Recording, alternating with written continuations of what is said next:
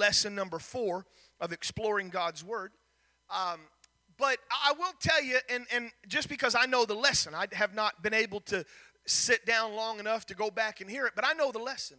And the lesson took you from the Exodus to Mount Sinai, the Ten Commandments, and it walked you through the temple, or the tabernacle rather. And in the tabernacle there was some things that began to happen, and we took you to the table of showbread and the golden candlesticks and the brazen altar and the laver and all of those things. Now tonight I am tasked with the job of taking you from the time that Moses died and the time they went into the land of Canaan all the way to right before Jesus is born. That's a lot. I don't know who it was. I said that earlier, and someone said, is this a watch night service? Are we going to be here till midnight? No, I'm going to do my best. And here it is. There's not a lot of, there's a lot of lessons to be learned, but there's not like a single solitary time where we can bring you to a place where we can come to the altar and lift up our hands. Let me just put it this way as we go through it. The law cannot save you. All right? The law can't. I don't have time to go through it because I would be getting outside of what this exploring God's Word teaches. And the whole point of what I'm doing is I'm showing you that anyone can teach exploring God's Word. And I'm showing you that it's easy to be taught. You can use your book. You can read it word for word if you have to. But let me just help you for just a moment. So give me about 2 minutes, 3 minutes outside of what is in this lesson. Go read the book of Romans, especially Romans chapter 7. Go read the book of Galatians. We have I'm so excited as a pastor, we have a junior Bible quizzing team this year made up of, I think, 4 or 5. Sister Singleton, is it 4 or 5 young ladies? 5 young ladies, and they have never quizzed before, and they are doing awesome. And this year it is on selected verses. I think they learned 249 verses or something like that.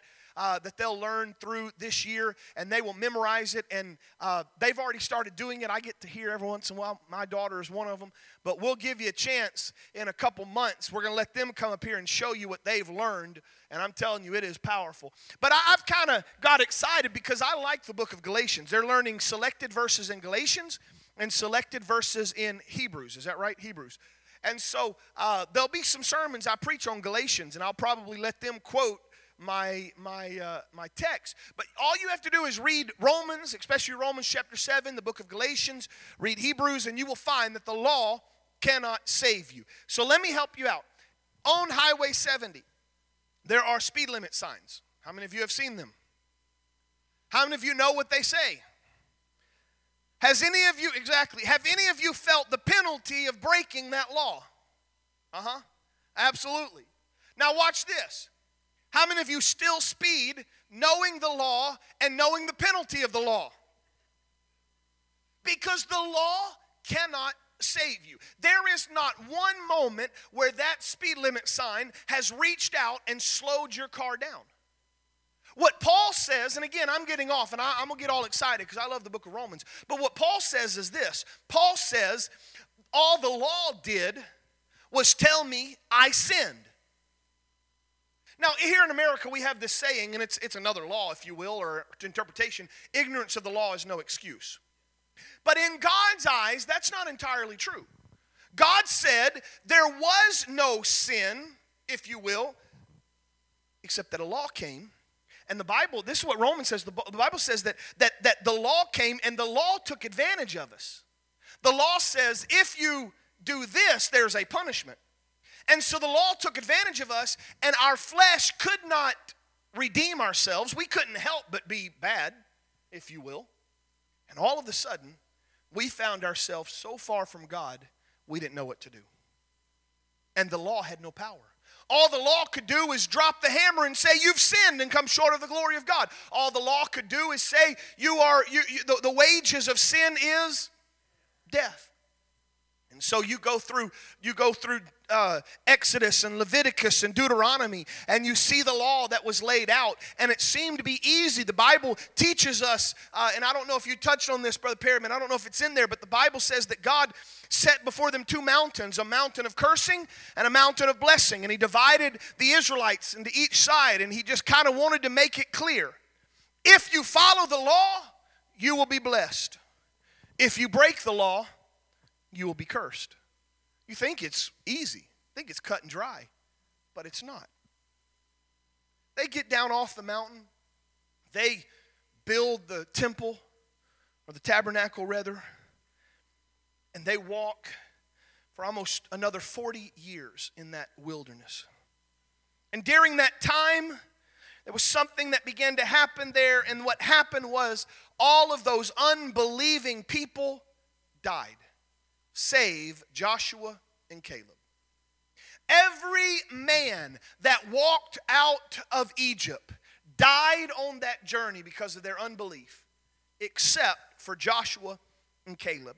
That unbelief that Israel had, it reaped the judgment of God. They wandered, they died. Only Joshua and Caleb walked in, and there was this time at the end of that journey where God had told Moses, he said, I want you to speak to this rock, and this rock is going to provide water. It's the second time that water would have come from a rock. But Moses was mad at Israel, and in his anger, he struck the rock when God specifically said, speak to the rock. Because of that, water still flowed so that Israel would not die. But God told Moses, because of your disobedience, you cannot enter into the promised land. He allowed Moses to go up on top of a rock, a mountain, and see the promised land. But he died and was buried. And Joshua took reins, and they walked over the Jordan River. In the Jordan River, as they crossed over, they had it where the priests were going to step into the water carrying the Ark of the Covenant, and the waters were going to part. The understanding was not so much that they parted like the Red Sea, but that as the river flowed, God kind of put a barrier upriver from them, and the waters just piled up, if you will. And because of that, all of Israel passed over on the other side, dry land. It was an incredible, miraculous thing. And the ones, almost all of the ones that walked across had not walked across the Red Sea. It was God just showing, I can do this. They get across, in fact, 12 men, one of each of the 12 tribes, they gather stones, and each man grabbed a stone, and they brought it out from the middle of that dry creek bed or river bed and brought it over, and they made an altar, if you will, a monument. And the whole idea was, in the years to come, when our children pass and see that, they're going to say, what does that mean? And we need to remind them, Jesus brought me out. He brought me out. He brought me out. They enter in the promised land, and it was beautiful. It was incredible. One of the first victories that God allowed them to take was the Battle of Jericho, and we know that. You've sang songs about it. You've heard it in Sunday school. They marched around the city one time for 6 days. Each day they marched around the city. On the seventh day, in quietness, they marched 6 times. And then they marched a final 7th time, and at the end, they blew their trumpets, and they shouted with a loud voice, and God caused that city to fall.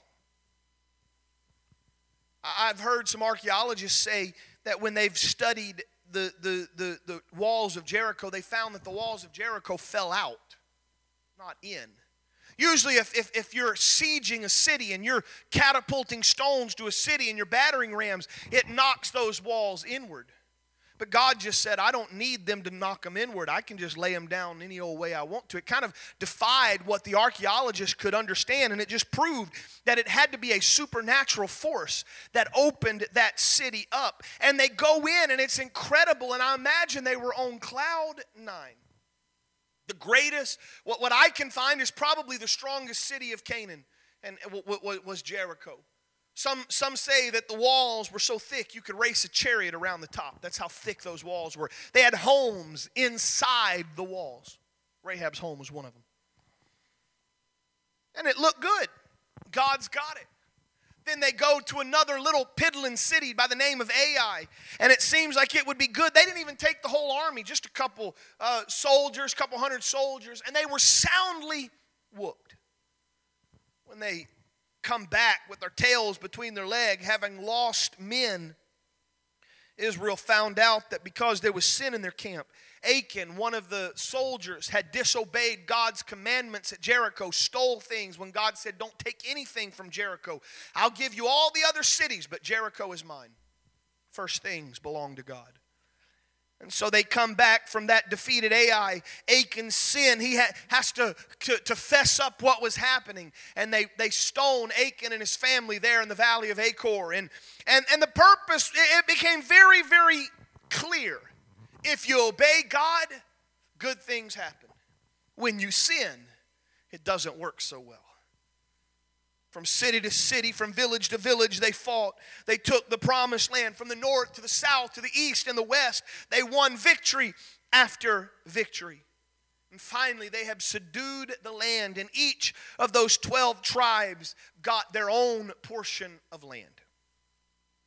But it was after that conquest of Canaan that Joshua finally dies.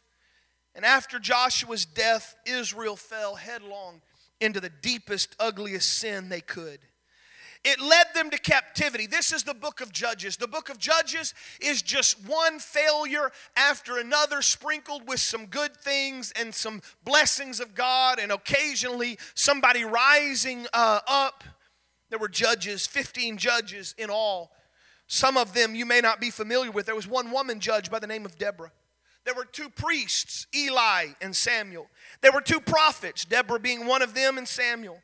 Other judges like Gideon and Samson, we know them because of the story that they have. But I will tell you, they were men or women raised up from God to lead their people out. God would use them. They were not perfect. They hadn't always done things right. But God wanted to use them to remind Israel where they were at. Was nothing that they had. In fact, some of the judges you may not even know. Othniel was just the younger brother of Caleb. Ehud was a left-handed man and an assassin. Shamgar was just a farmer or a livestock herder that had an ox goad, a stick that he would poke the ox to get him to move. Deborah, a woman. Gideon, from an obscure family of the smallest tribe. But yet each of them reminds us that God wants to use whosoever will, let them be used. Because God is not looking for perfect people. God's looking for hungry people. He can use a rough old fisherman named Peter. He even was willing to use a liar and a cheater and someone that was willing to sell him for 30 pieces of silver named Judas.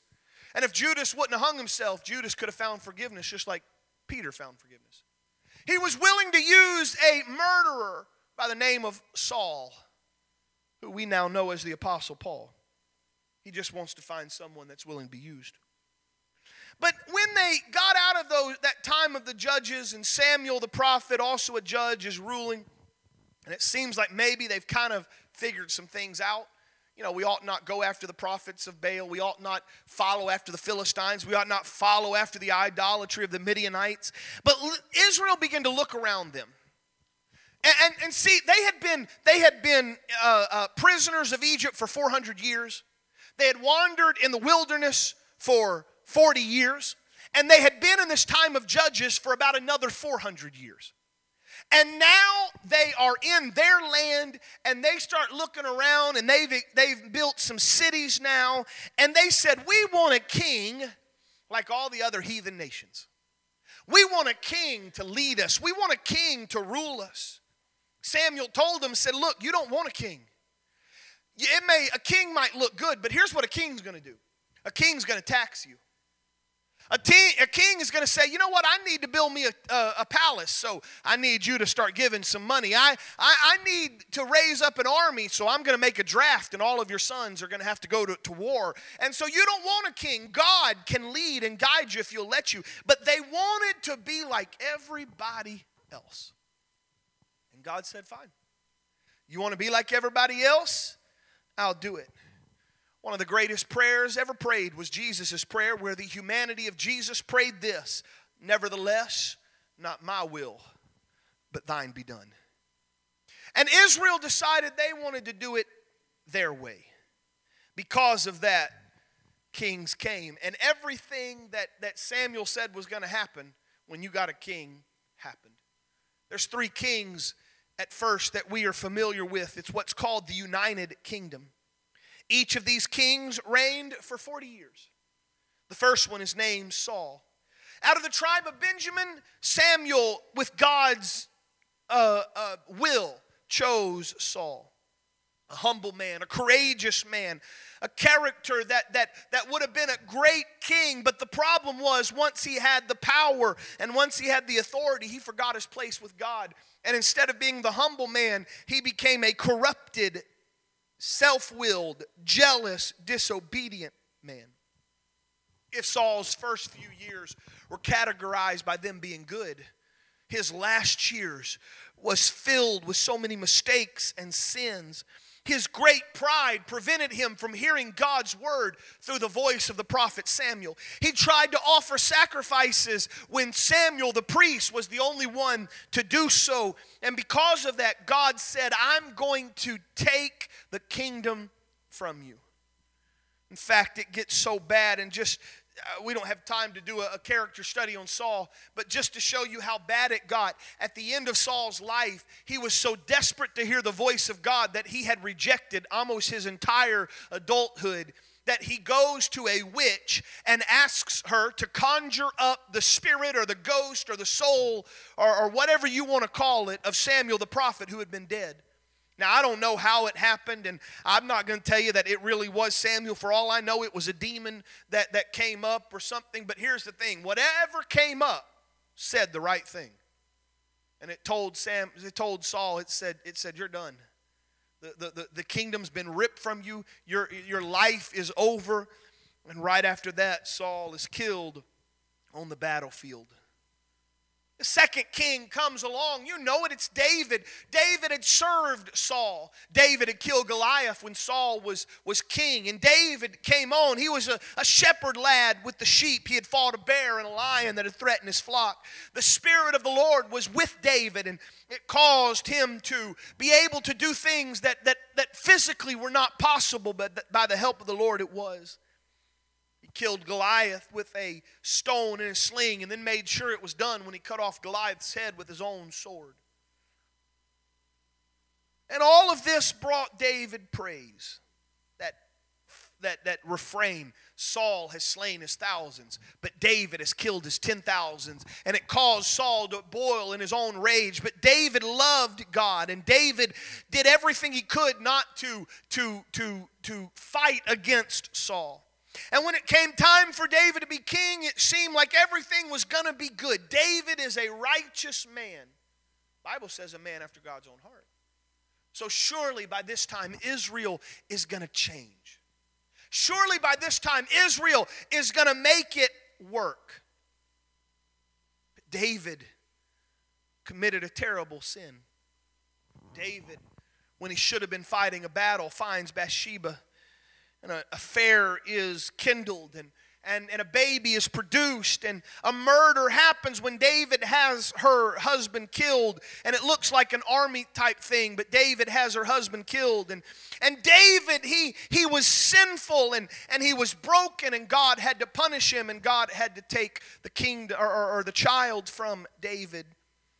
But David was also a man who was able to pen one of the most incredible Psalms in the world, and that's Psalms 51. Behold, I was shapen in iniquity, and in sin did my mother conceive me.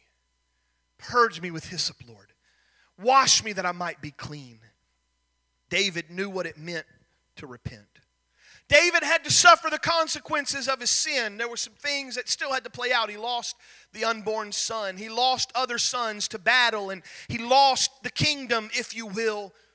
But through it all, David realized this: I would rather make my soul right with God than to gain the whole world. And so the end of David's life is good because he died repented, even though there was some things in his life that didn't play out the way he thought. David wanted to build a temple to God, but David had always been a man of war, shedding blood, and God said, I don't want you to build my my temple. I'm going to save it for someone that hasn't shed the blood, but I will let you get all that is needed, and you can bring it together. The next son comes on the scene, Solomon. One of the most incredible things in the Bible shows that when Solomon was king, what took the office of the king, he offered 1,000 burnt offerings on the altar.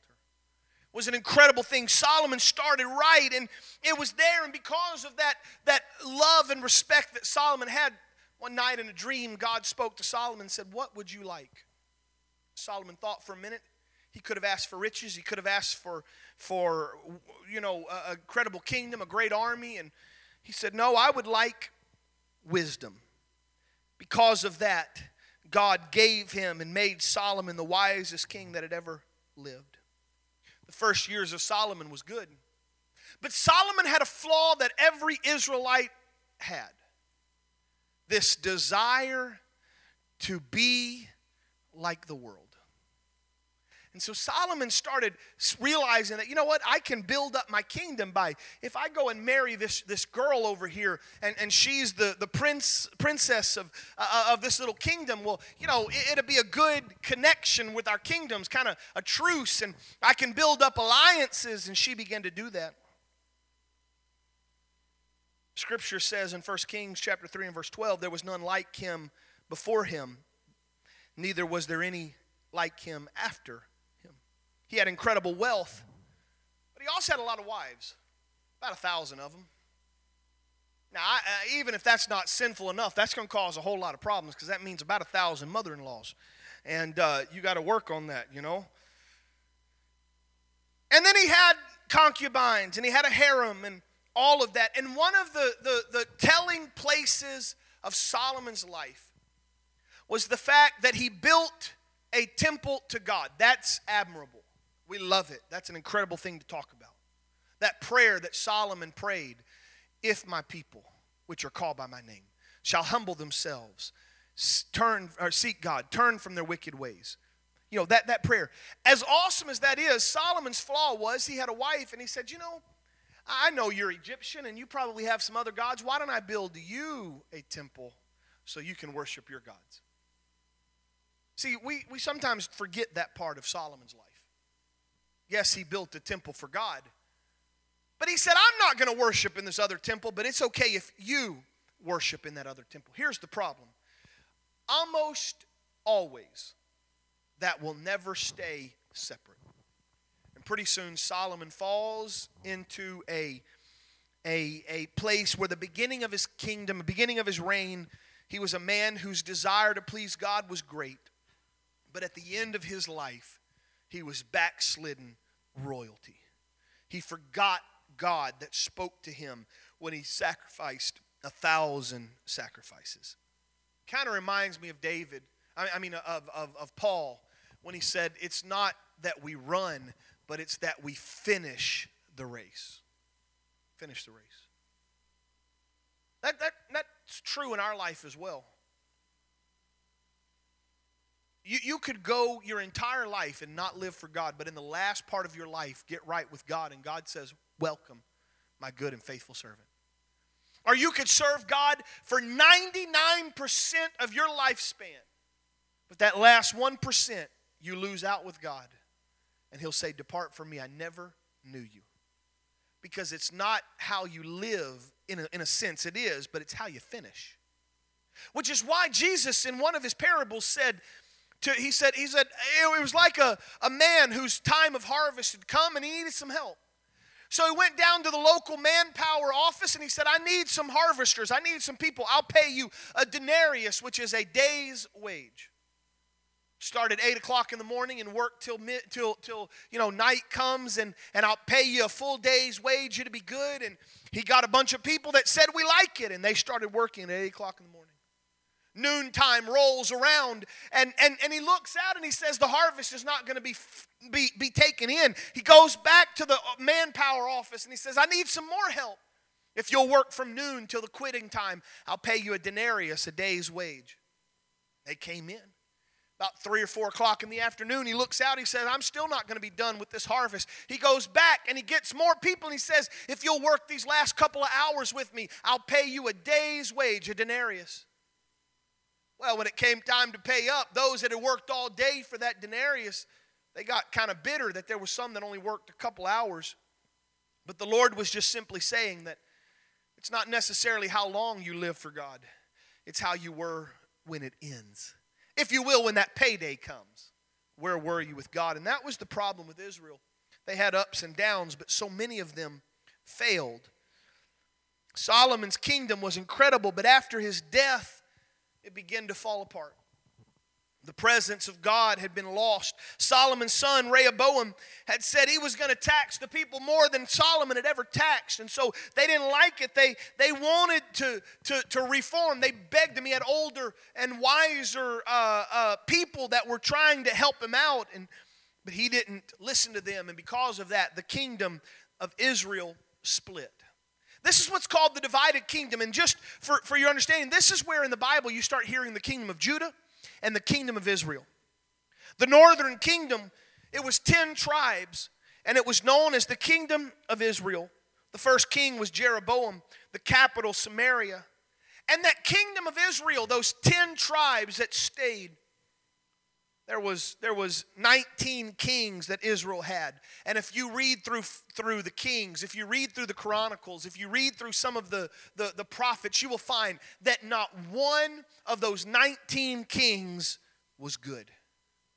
They were the most wicked, idolatrous, depraved people you could ever find. And because of that, the kingdom of Israel, those 10 tribes, the kingdom of Israel became so mired in idolatry.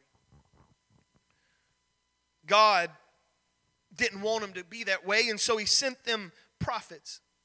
The 2 prophets that you're most familiar with, Elijah and Elisha, spent years of their life saying you don't need to follow after that, but no one seemed to want to repent. And the judgment of God came, and the people were taken captive by Assyria in 721 BC, 2 Kings chapter 17. Israel found its judgment. The kingdom of Judah that was there. The kingdom of Judah, it consisted of 2 tribes, Judah and Benjamin. That kingdom of Judah, the first king was Rehoboam, which is Solomon's son, and their capital city was Jerusalem. Judah had 19 kings and 1 queen. But Judah had some good kings. Most of them were idolatrous, most of them were evil.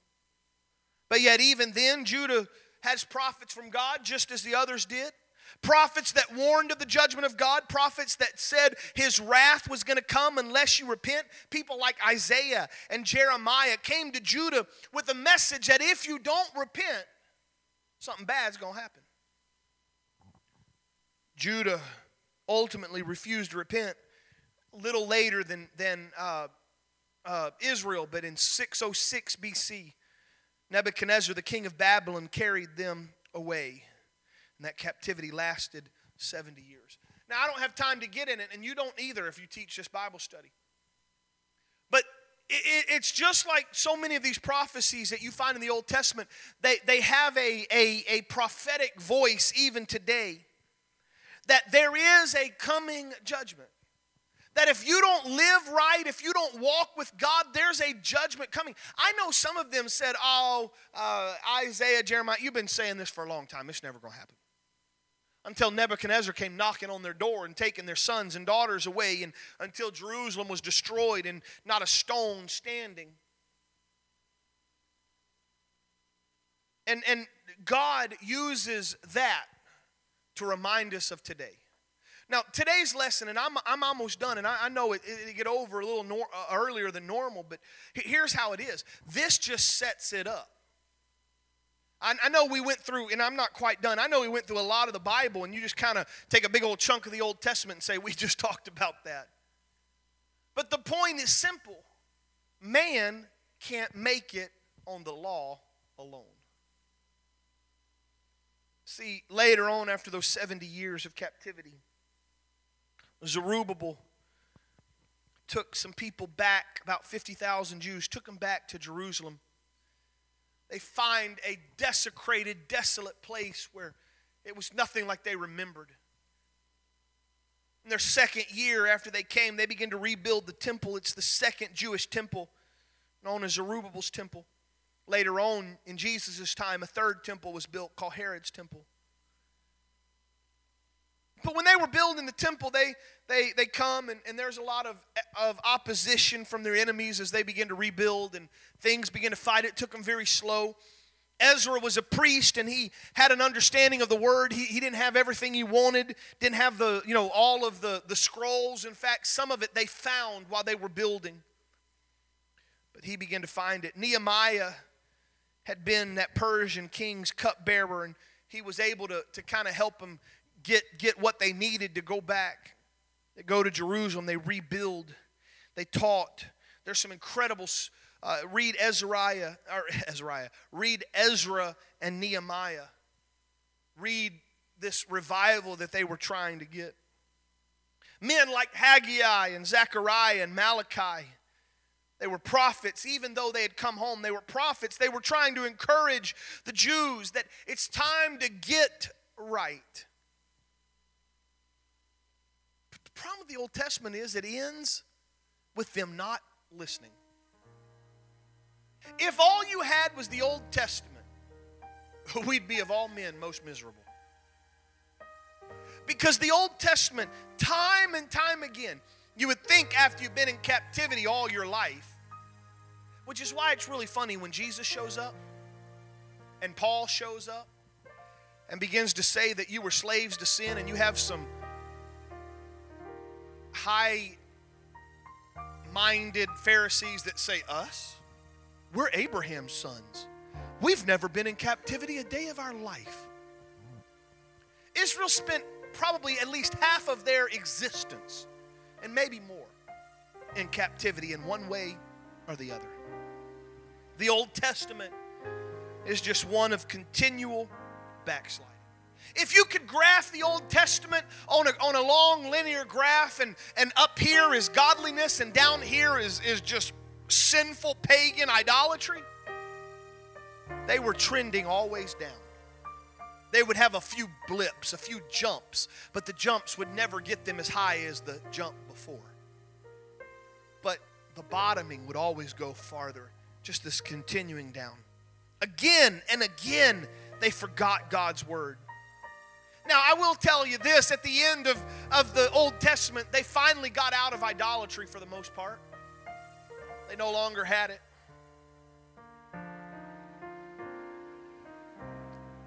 But I'm convinced, and this is, I'm going to just tell you, you don't have to say this when you teach this Bible study, this is just me.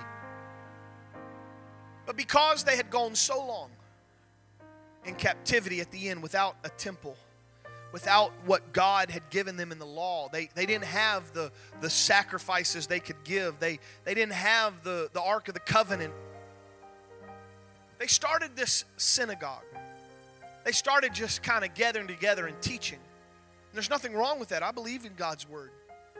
But there was no power anymore. Which is why when Jesus showed up and walked in the synagogue and taught them, they were amazed.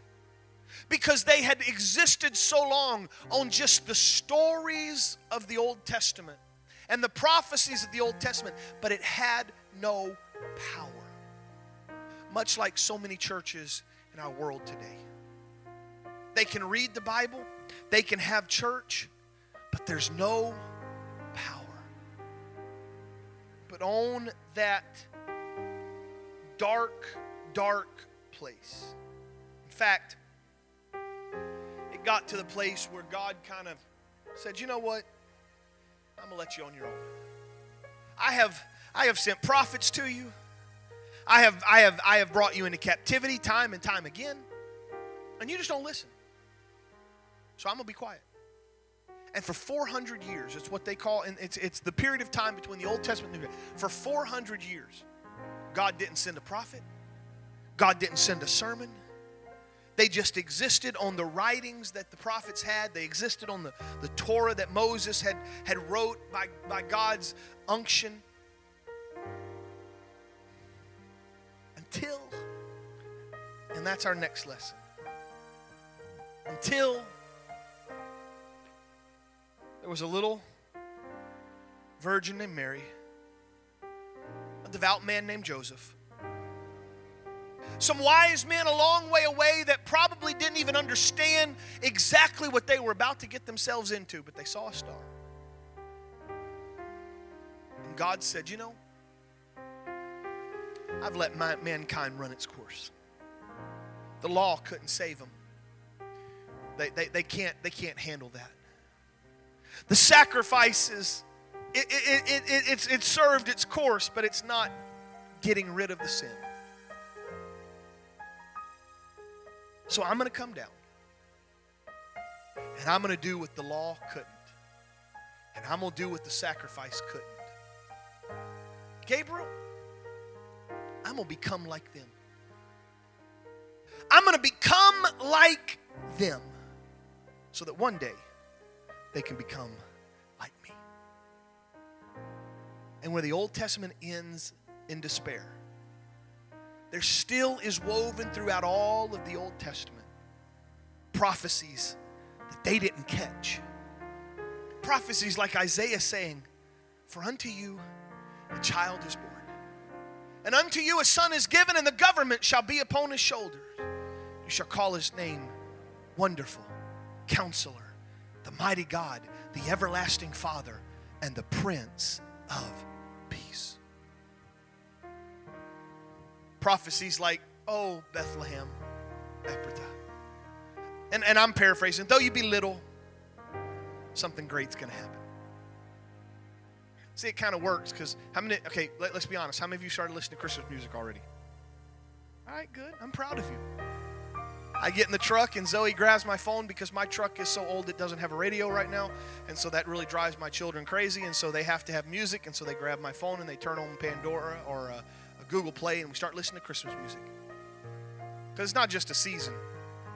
It was the promise that said the Old Testament doesn't have to be the way you live.